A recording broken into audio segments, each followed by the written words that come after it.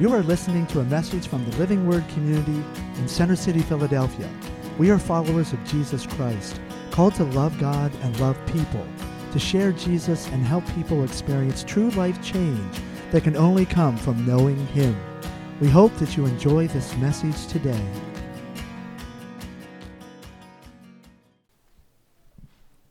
Well, praise the Lord. It's great to have a chance to open the scriptures with you again this morning. And I'm going to be opening my Bible to Romans chapter 10. So if you have a Bible, I would encourage you and invite you to open it to the 10th chapter of the book of Romans, which is our reading for today. It's great to be able to continue our study of the book of Romans. And I just wanted to thank the Lord again for speaking to us as He does in the early part of our service. I want to encourage you to be open to words from the Lord.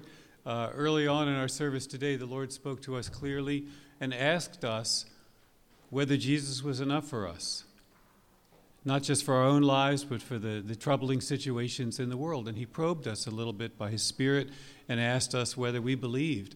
We had been singing the verse from Corinthians where Paul says, "My grace is sufficient for you." And do we really believe that?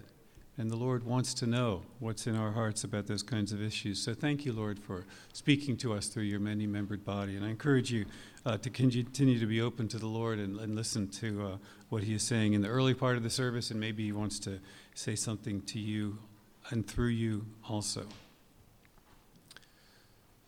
Last week, we weren't here in the sanctuary. We took a trip by the magic of some excellent anointed preaching to a courtroom.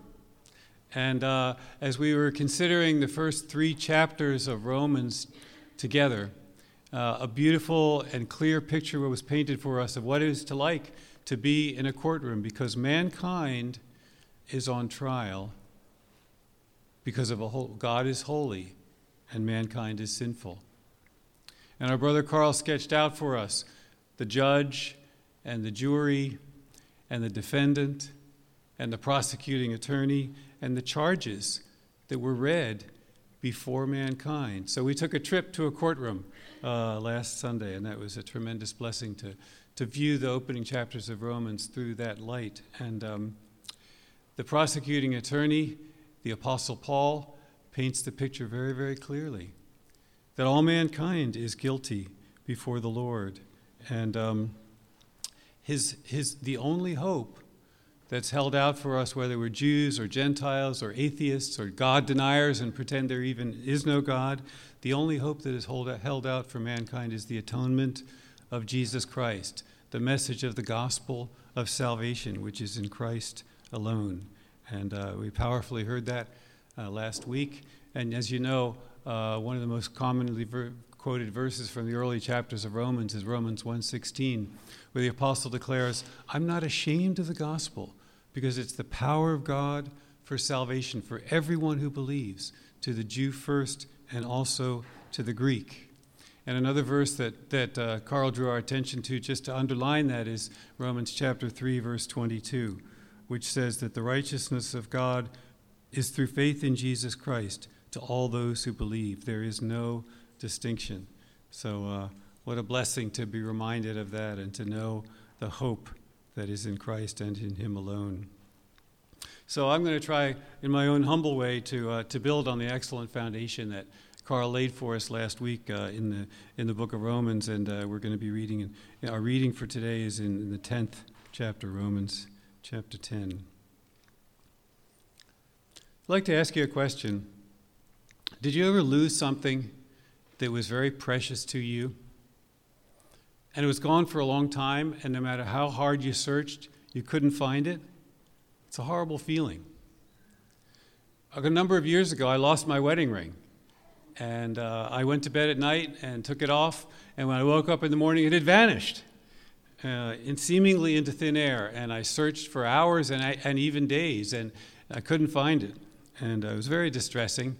And then finally, one day, I think it was a couple of months later, I found out what happened to my wedding band, and it was gobbled up by a ferocious dust bunny that lives underneath the radiator in my bedroom.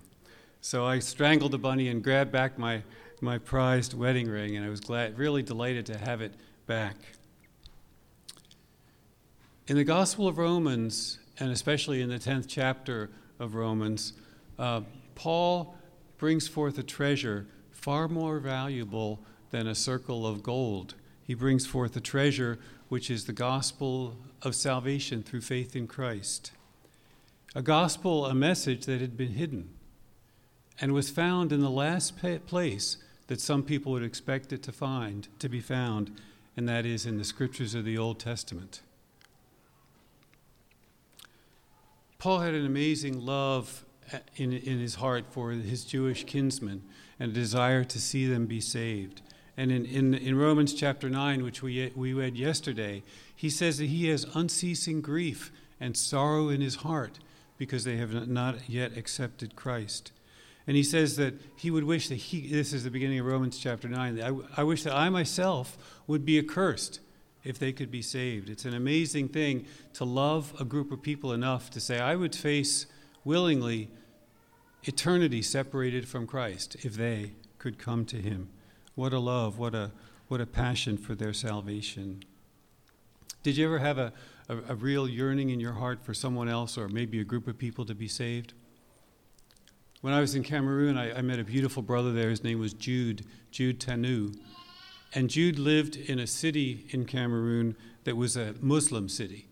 And he desired to lead many Muslims to Christ. And every morning, just before dawn, there was a tremendously loud noise near Jude's house. And what it was a long, loud, recorded chant prayer that was broadcast a tremendous volume from a minaret outside of a mosque near where Jude lived. And so he woke up every morning, whether he wanted to or not. And he used that call to prayer to pray in a different way, and that was to pray for the salvation of his Muslim brothers and sisters and neighbors. And he studied the Quran for years in order to preach Christ from the Quran to the Muslims. I'm very impressed by my brother Jude. Closer to home, here in Philadelphia, our brother Dave has encouraged us repeatedly to know the Old Testament scriptures. And he's challenged us and said, if you had to preach Jesus Christ to an unbeliever strictly from the Old Testament passages, could you do it? And how would you go about doing that? And this is an object lesson in Romans chapter 10 about how to do that. We have a wonderful opportunity again this summer, starting on June 4th, which is just a few weeks from now, to worship the Lord outside and to do some outreach to the neighbors who are in this area and to try to share the gospel and the love of Christ with them, to reach folks where they are. And that's what the Apostle Paul wanted to do, reach folks where they were. And his intense love for his Hebrew kinsmen caused him to really search in depth the scriptures. It wasn't a new thing for him. He had been raised in the scriptures and studied them in depth under Gamaliel and was an expert in the law. And yet, after he came to Christ, he went back again and searched the scriptures again and found there the power of the word of Christ, the power of the message of salvation. And that's why he proclaims he's not ashamed of it, because it's the power for everyone who believes, the Jew first and the Greek, also to the Greek or the Gentile. I want to focus on the second half with you of the 10th chapter of the book of Romans. In the first half of Romans chapter 10, Paul preaches the gospel of Jesus Christ through the books of Leviticus and Deuteronomy. Essentially what he's saying in the first half of Romans 10, and we've read it today, and if you haven't read it yet, you'd have an opportunity to read it, is that Israel missed it. They missed the salvation of God. He says that they set up a false salvation based on ignorance and based on self-righteousness rather than on faith in the Messiah that God had sent to them. So he says in verses 3 and 4 of Romans 10, not knowing about God's righteousness and seeking to establish their own, they did not subject themselves to the righteousness of God. For Christ is the end of the law of righteousness for everyone who believes. Christ is the end of the law of righteousness, not just for Gentiles, not just for Jews, but for Muslims and Hindus and atheists and agnostics and secular humanists. and Buddhists. Jesus is the end of righteousness for every one of those groups of people and for everyone that we have the opportunity to talk to. The gospel is the ultimate inclusive system.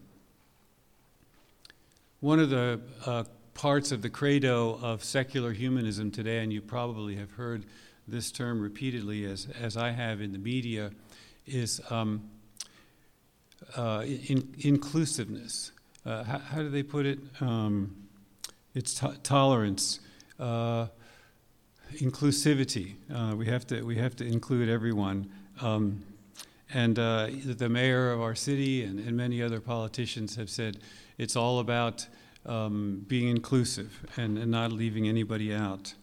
And often what's meant in secular circles by inclusivity, by including everyone, is accepting homosexuality and being tolerant of homosexuality.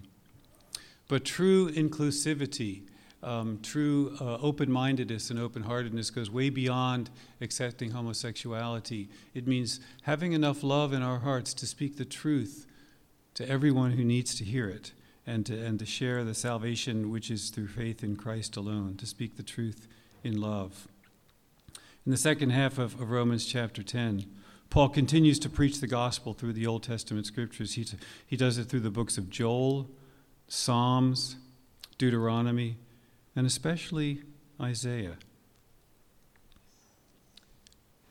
During the Lenten season, which passed fairly recently, we were encouraged to think about and identify and pray for one person that we knew that was outside of Christ that we wanted to see to come to faith and salvation in Christ. And I want to read together with you the second half of Romans chapter 10 now. And I'd like, if you will, to try as we read these verses to hold a question in the back of your mind. And this is it. How would I present Christ to convince someone who is outside of Christ by using the passages that Paul uses in Romans chapter 10? I'll just take a moment to put a drop in my eye, if you'll excuse me.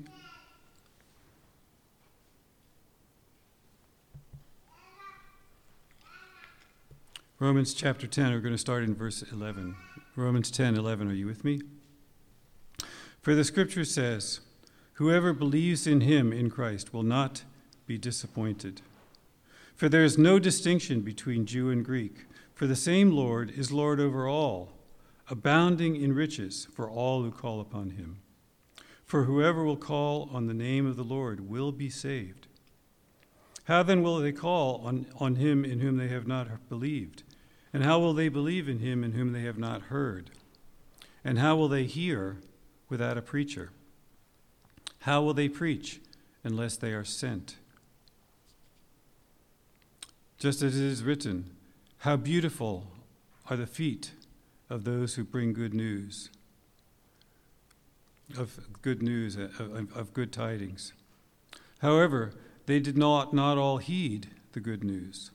For Isaiah says, Lord, who has believed our report? So faith comes from hearing, and hearing by the word of Christ. But I say, they have never heard, have they? Indeed they have.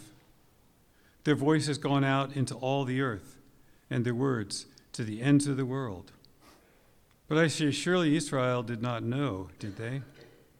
First Moses said, I will make you jealous by that which is not a nation, and by a nation without knowledge, without understanding, I will anger you.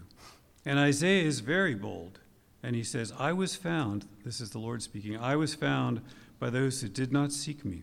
I became manifest to those who did not ask for me. But for Israel, as for Israel, he says, all day long I have stretched out my hands to a disobedient and obstinate people.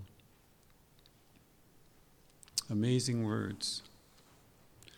The message of salvation through faith in Christ is explicitly or implicitly found on every page of this book that we read, Old Testament and New Testament. It's on every page. If you had to pick just one scripture, just one book from the Old Covenant to preach Christ from, which one would you pick? If it was up to me, I'd pick Isaiah.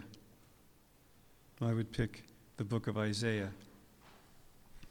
My mom, who went to be with the Lord a number of years ago, used to say, "It's all in Isaiah." She said that a couple of times. It's all in Isaiah. And I think she was right.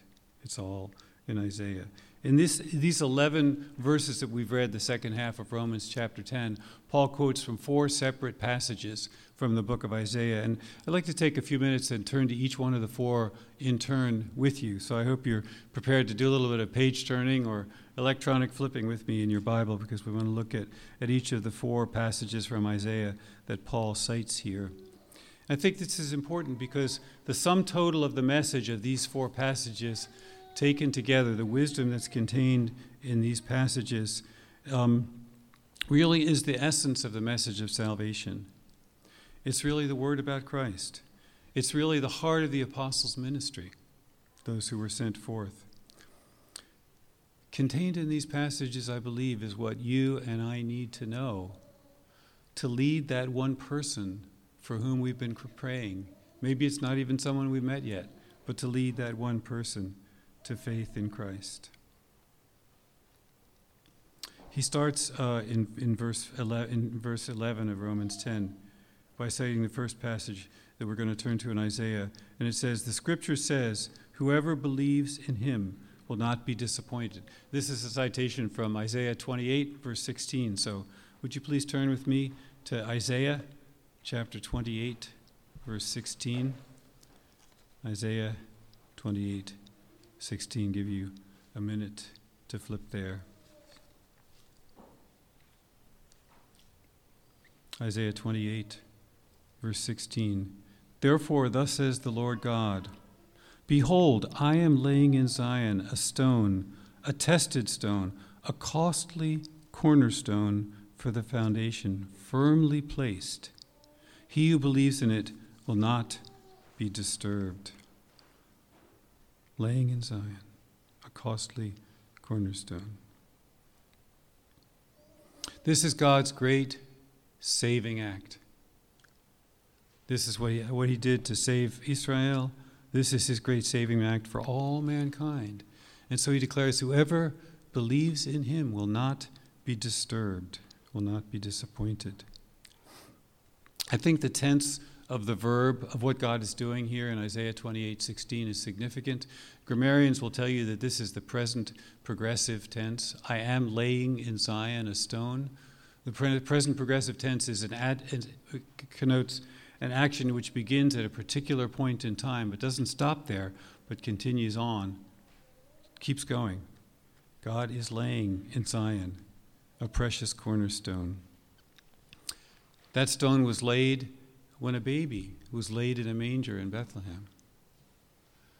That stone was laid on a hill in the outskirts of Jerusalem called Golgotha. When Peter and John heard a report that Christ was raised from the dead, and they ran to the empty tomb and looked in, it says they saw and they believed. That stone was laid again, and that stone was laid again when the Lord Jesus ascended and took his seat at the right hand of the throne of God. In fact, brothers and sisters, every time that Jesus Christ is preached, every time that he is believed in, that stone is laid again. Hallelujah.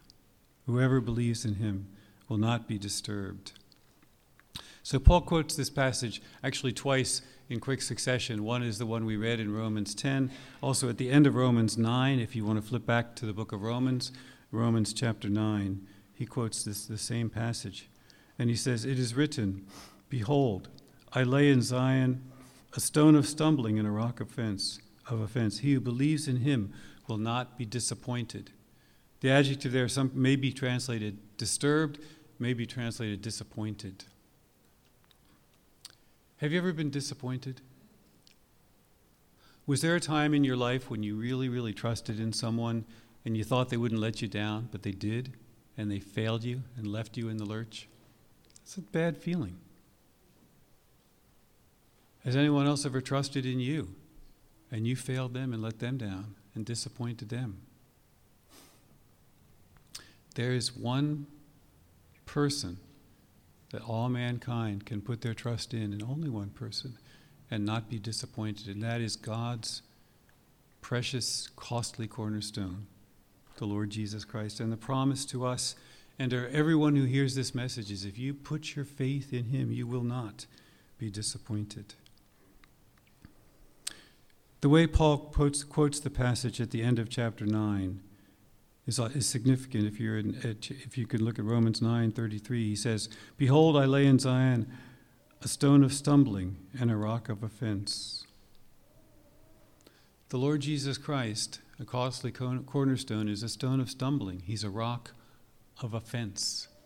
And every single man, woman, girl, boy, ever born or to be born, will come to this cornerstone and have one of two reactions. They will either stumble over him or they will believe in him. This is the precious cornerstone that God has laid. And now that the stone has been laid, the stone needs to be proclaimed. The news about the stone needs to be published and broadcast. And so in Romans 10:15,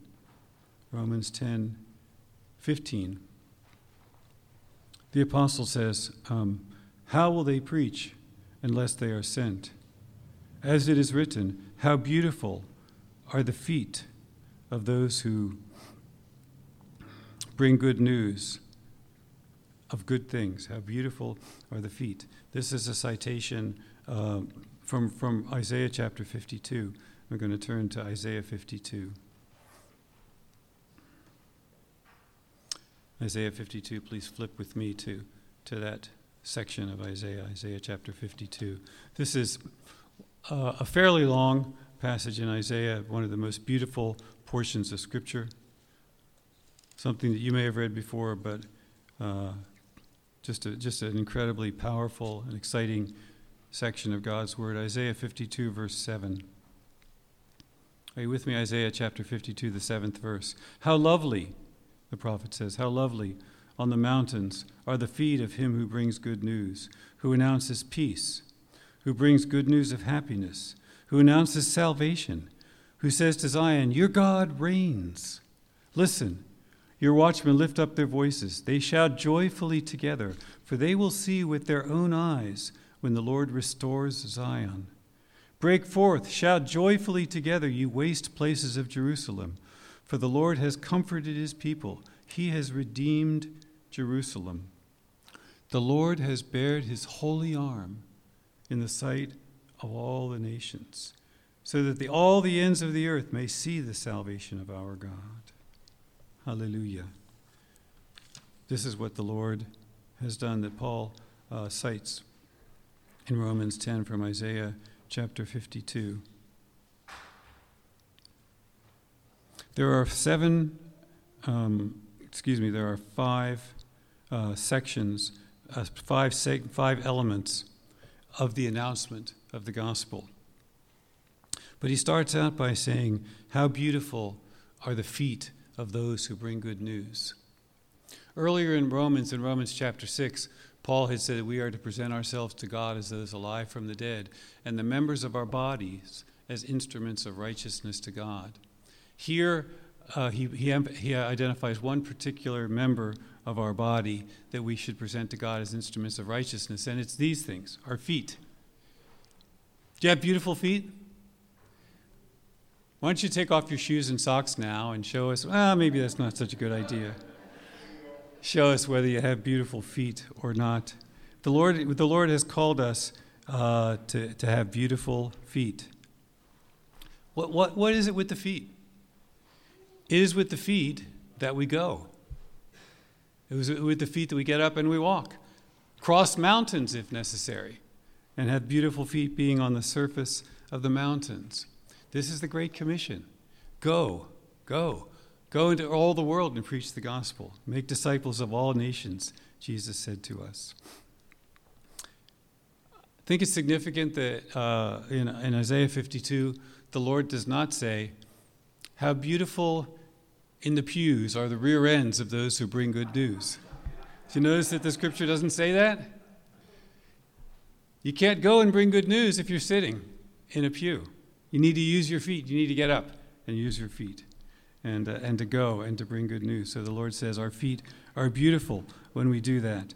And there are 5, in verse 7, Isaiah 52, verse 7, there are 5 parts of the message. And I want to look at each of them quickly. The first is that it's good news. He says, how beautiful on the mountains are the feet of him who brings good news. There's a lot of bad news in the world today, right? You don't even have to look far. You could just turn on the radio for a second or flip through your electronic news sources or open the newspaper, if any of you know what a newspaper is anymore. We still have one delivered. And almost everything you look at is bad news. Is there any good news? Yes, the gospel is good news. The second part of it is that it's an announcement of peace. You see that in verse 7, those who announce peace. Peace is more than just the cessation of hostilities and warfare. We're praying for the peace of Jerusalem, but it's more than just the cessation of fighting. Peace is the deep shalom of God, the peace of soul, the peace of relationship that comes with being reconciled to God and being reconciled to neighbor. That is the peace that's announced. The third thing that's announced is happiness. Good news of happiness. Happiness means more than just getting what I want. I'm happy when my desires are met. But that's the really shallow, ephemeral, temporal kind of happiness. But real happiness is a fulfillment that comes from responding to the gospel. And it's the message of salvation. Good news of happiness, they announce salvation. This is what the apostles did as they went out through all the world, and Judea and the Roman Empire, and they announced the message of salvation. And Peter and John were arrested because they had healed a lame man outside the temple. And they were standing before the Sanhedrin being accused. And Peter said this to the Sanhedrin, if we're on trial for benefit done to a sick man, let it be known to you and all the leaders of Israel that it's in the name of Jesus Christ that this man stands before you in good health. And he said there's salvation in no other name, because there is no other name given under heaven among men by which we must be saved. This is the announcement of salvation that began with the apostles and continues, or should be continuing to this day. The fifth element of the announcement of those who have beautiful feet in Isaiah 52:7 is at the end of verse 7 it says, they say to Zion, your God reigns. Did you know that God reigns? Satan doesn't reign. Disease doesn't reign. We wicked dictators don't reign. My own fallen human nature doesn't reign. Ultimately, God reigns. The announcement of the gospel is the announcement that God is in charge. He is in control. He reigns. And it begins here and continues all the way through human history until the voice of the seventh angel in Revelation chapter 11. And after the seventh trumpet sounds, he announces and he says, the kingdoms of this world have become the kingdom of our Lord and of his Christ, and he shall reign forever and ever. He shall reign forever and ever. That's Revelation 11:15. This is the announcement of the reign of Christ. Hallelujah. Romans 10:16. Hope you don't mind flipping back and forth, but we're in Romans 10, and in verse 16, Paul refers to the third passage in Isaiah. And he says, however, they did not all heed the good news. For Isaiah says, Lord, who has believed our report? This is Isaiah chapter 53. Who has believed our report? I wanted to make mention of a very significant verse in Hebrews chapter 4, verse 2. You can turn there if you want to take a moment, but in Hebrews 4:2, the writer to the Hebrews says that the good news, we all had the good news preached to us, but it did not profit them, referring to the Jewish people, because it was not united with faith in the hearts of those who heard. Hebrews 4:2, the good news is preached and heard, but it's not mixed in the heart with faith. He said it doesn't profit. It doesn't profit, and that's what's happening here. That's what Isaiah is talking about. There's a powerful synergy that occurs that has the power to transform people's lives and transform the world when the message of the gospel joins together with faith in the hearts of those who accept it. makes me think of Khartoum. I don't know how many of you are familiar with Khartoum. It's a city in Sudan. But an amazing thing happens in Khartoum, something that doesn't have anything to do with anything humankind ever did. But the mighty Nile River has two sources. One is the Blue Nile, which begins in Ethiopia, high in the mountains of Ethiopia. The second source of the Nile is in the mountains of Tanzania. That's the White Nile. So the White Nile and the Blue Nile flow separately, but both toward the northwest, until they meet at Khartoum. And when these two rivers join together, then you have the Nile, the mighty Nile, the longest river on our planet. It flows over 4,000 miles. That's far longer than the distance from New York to Los Angeles. The mighty Nile flows because of its meeting of the junction of these two rivers in Khartoum. And the spiritual Khartoum for us is when the Word of God is mixed with faith. It joins with faith in the hearts of those who believe. And that's where the power and that's where the transformation comes. But Isaiah 53, the Lord asks this question, Isaiah 53, who has believed our report? Give me a second, and I'll give you one to turn to Isaiah 53. Who has believed our report? And to whom has the arm of the Lord been revealed? The arm of the Lord. You remember we just read a few moments ago in Isaiah 52, the previous chapter. Isaiah 52:10 says, the Lord has bared his holy arm in the sight of all the nations, that all the ends of the earth may see the salvation of our God. The Lord pulled back his sleeves and showed his holy arm, the salvation that's in Christ. But Isaiah asks in chapter 53, but who has believed it? And to whom has the arm of the Lord been revealed? In verse 3 of Isaiah 53, it says, he, Christ, the arm of the Lord, was despised, and he was rejected of men. He was a man of sorrows, acquainted with grief, like one from whom men hide their faces. He was despised, and we did not esteem him. He was not esteemed by mankind. And this is directly related to the first chapter of the Gospel of John. And many of you are familiar with John chapter 1, and you can turn there if you want to, but you may just remember that in the first chapter of John's Gospel, John is incredulous. He just almost can't believe it because he says of Christ, he was in the world was made through him, and the world did not recognize him. He came to his own. Those who were his own did not receive him.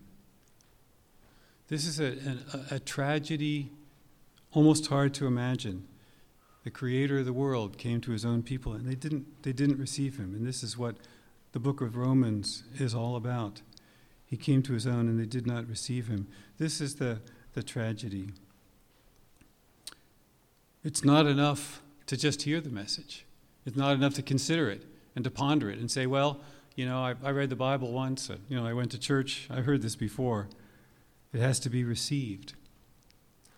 The tragedy of those who didn't receive him is mirrored by, it's balanced by the glory of those who did, because John goes on in John chapter 1, verse 12, and he said, he came to his own. Those who were his own did not receive him, but to as many as received him, to them he gave the power. Hallelujah. To them he gave the right to become children of God, even those who believe in his name, who are born not of the will of flesh or will of man, but were born of God. This is the power of the gospel. Hearing the message and receiving it, hearing it and believing it. It transforms like nothing else can or will. And that's why Paul his heart is breaking for the Jewish people, and he's overcome with a desire to see them be saved. And this leads to the other reference in Isaiah that Paul makes in Romans 10. Romans 10, toward the end of the chapter. If you want to look back at Romans 10 with me, to Romans 10, verse 20 and 21. The apostle talks about Isaiah the prophet. And he says, Isaiah is very bold. And he says, I was I was found by those who did not seek me. This is the Lord speaking. I became manifest to those who did not ask for me. But as for Israel, the Lord says, all day long I have stretched out my hands to a disobedient and obstinate people. I like the way Paul characterizes Isaiah. He said he was very bold. You need to be very bold if you want to share the gospel. The apostles were very bold. Now, we have an opportunity to share the gospel with our neighbors this summer. Not just this summer, but every day of our lives. But, I'm kind of a shy, retiring person. I'm a little introverted, and, I feel a little awkward talking to people who don't know the Lord, and, what will they think of me, I'm not really a very bold person. But you know what? I can get over that. Because it says Isaiah was very bold. And the apostles, when they started out before the Holy Spirit, they weren't very bold either. In fact, they were pretty stammering and tongue-tied a lot of times. But the Lord changed that as they made themselves available to him. So that by Acts chapter 4, after the healing of the lame man that I mentioned, there's a beautiful verse. And you might want to note it or turn there. It's up to you. But it's Acts chapter 4, verse 13. Because here's what happened after they gave their testimony of Christ to the Sanhedrin that was gathered and had them on trial. It says of those men, as they observed the confidence of Peter and John and understood that they were uneducated and untrained men, they began to recognize them as having been with Jesus. Don't you love that? I could just see, one member of the Sanhedrin leaning over and whispering to the other one, we're in deep trouble. These guys have been hanging out with Jesus. This is a threat. Hallelujah. I like people to recognize us as having hung out with Jesus. Amen. Isaiah and Paul had a really radical idea, and that is that the gospel's for everyone, not just for the Jews.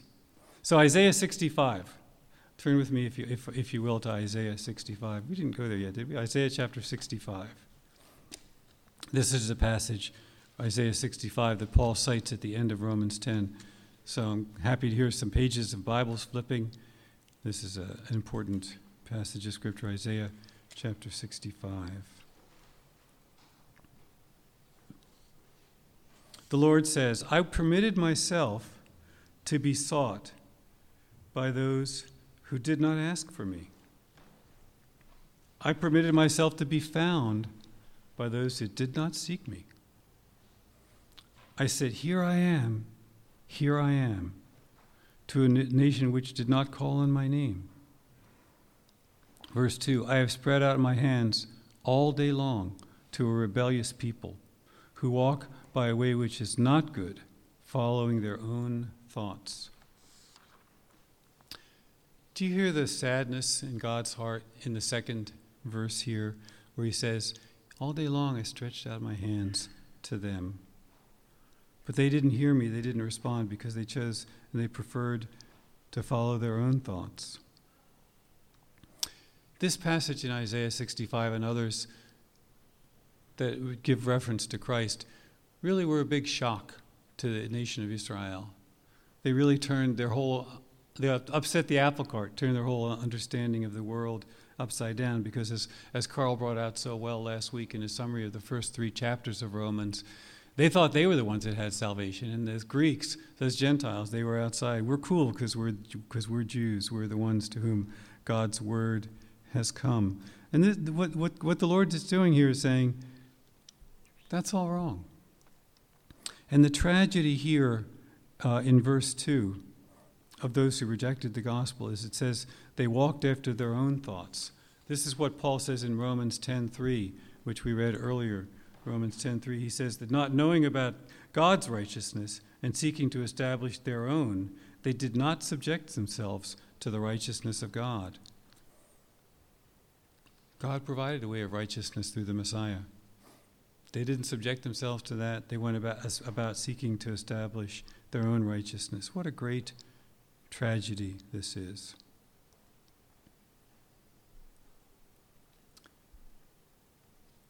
The tragedy of those who reject Christ is balanced by the glory of verse 1. Let's look at Isaiah chapter 65 and read verse 1 again together. The Lord says, I permitted myself to be sought by those who did not ask for me.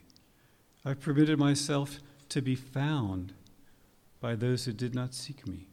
I said, here I am, to a nation which did not call on my name. This is a glorious, wonderful verse. Let me ask you another question. When you were a kid, did you have a favorite game that you played? When I was pretty young, my brother taught me how to play chess, my older brother, and I really liked chess. But there was a game I learned before chess that actually was a lot more fun, even though chess is fun. There's a game that was a lot more fun than chess. When you were a little kid, did you ever play hide and seek? Did you enjoy that game? Most of you have never heard of hide and seek, but a few of you are admitting that you played hide and seek. You know, babies learn hide and seek. I think it's the first game that they learn before they learn language. They learn hide and seek. And what's more fun than playing hide and seek and being it? And, you know, you count to 10 and your friends all disperse in the schoolyard or wherever you are, and then you hunt them down one by one. And finally you realize there's one person I didn't find, and where's Bobby? You know, and then suddenly Bobby bursts out and says, here I am. The only thing that's more fun than being it in hide and seek is being that last kid that the person who's it can't find, and then you jump out, maybe you're hiding in the kitchen closet or whatever, and say, here I am. Isaiah 65 verse 1 is really a beautiful heavenly game of hide and seek. What's your image of the Lord, your Heavenly Father? Do you think of him as being sort of unattainable and stern and holy and righteous and far off? That's not all bad. It's good to think of the Lord and to revere him and to fear him and to appreciate his holiness and to be aware of your own sinfulness. There's another side to God besides his holiness, and that is his love. I think that God at heart is a little kid. I think he's very childlike at heart. Because what's going on here is he wants people to look for him. He wants people to find him. And what does it say in Isaiah 65, verse 1? It says, the Lord says, here I am. The Lord delights in revealing himself to those who seek him, and to those who seek him will find him. That is the promise and the hope of God's word. What a joy. And the Lord says it twice, you know, not just here I am, but like a little kid, here I am, to be found by those who seek me. Our God is a God of joy, and he wants our lives to be filled with joy. Jesus said in John chapter 15, the things that I've spoken to you in the world, I've spoken to you so that my joy may be in you, and so that your joy may be made full. That's John 15:11. The Lord wants to fill our lives with joy. One of the reasons he wants to do that is so that we will stop and think, I know somebody else who doesn't yet have this joy. I want to be like the Apostle Paul. I want to be like Jude in Cameroon, and spend some time and some effort and some energy and some love and some prayer to share this good news with somebody else. I want to have beautiful feet.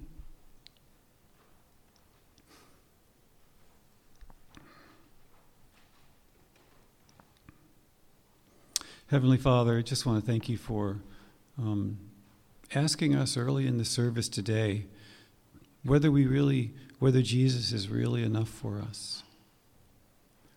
Lord, thank you for Paul's affirmation that you said to him, your grace is sufficient. And Lord, may Jesus also be enough for us.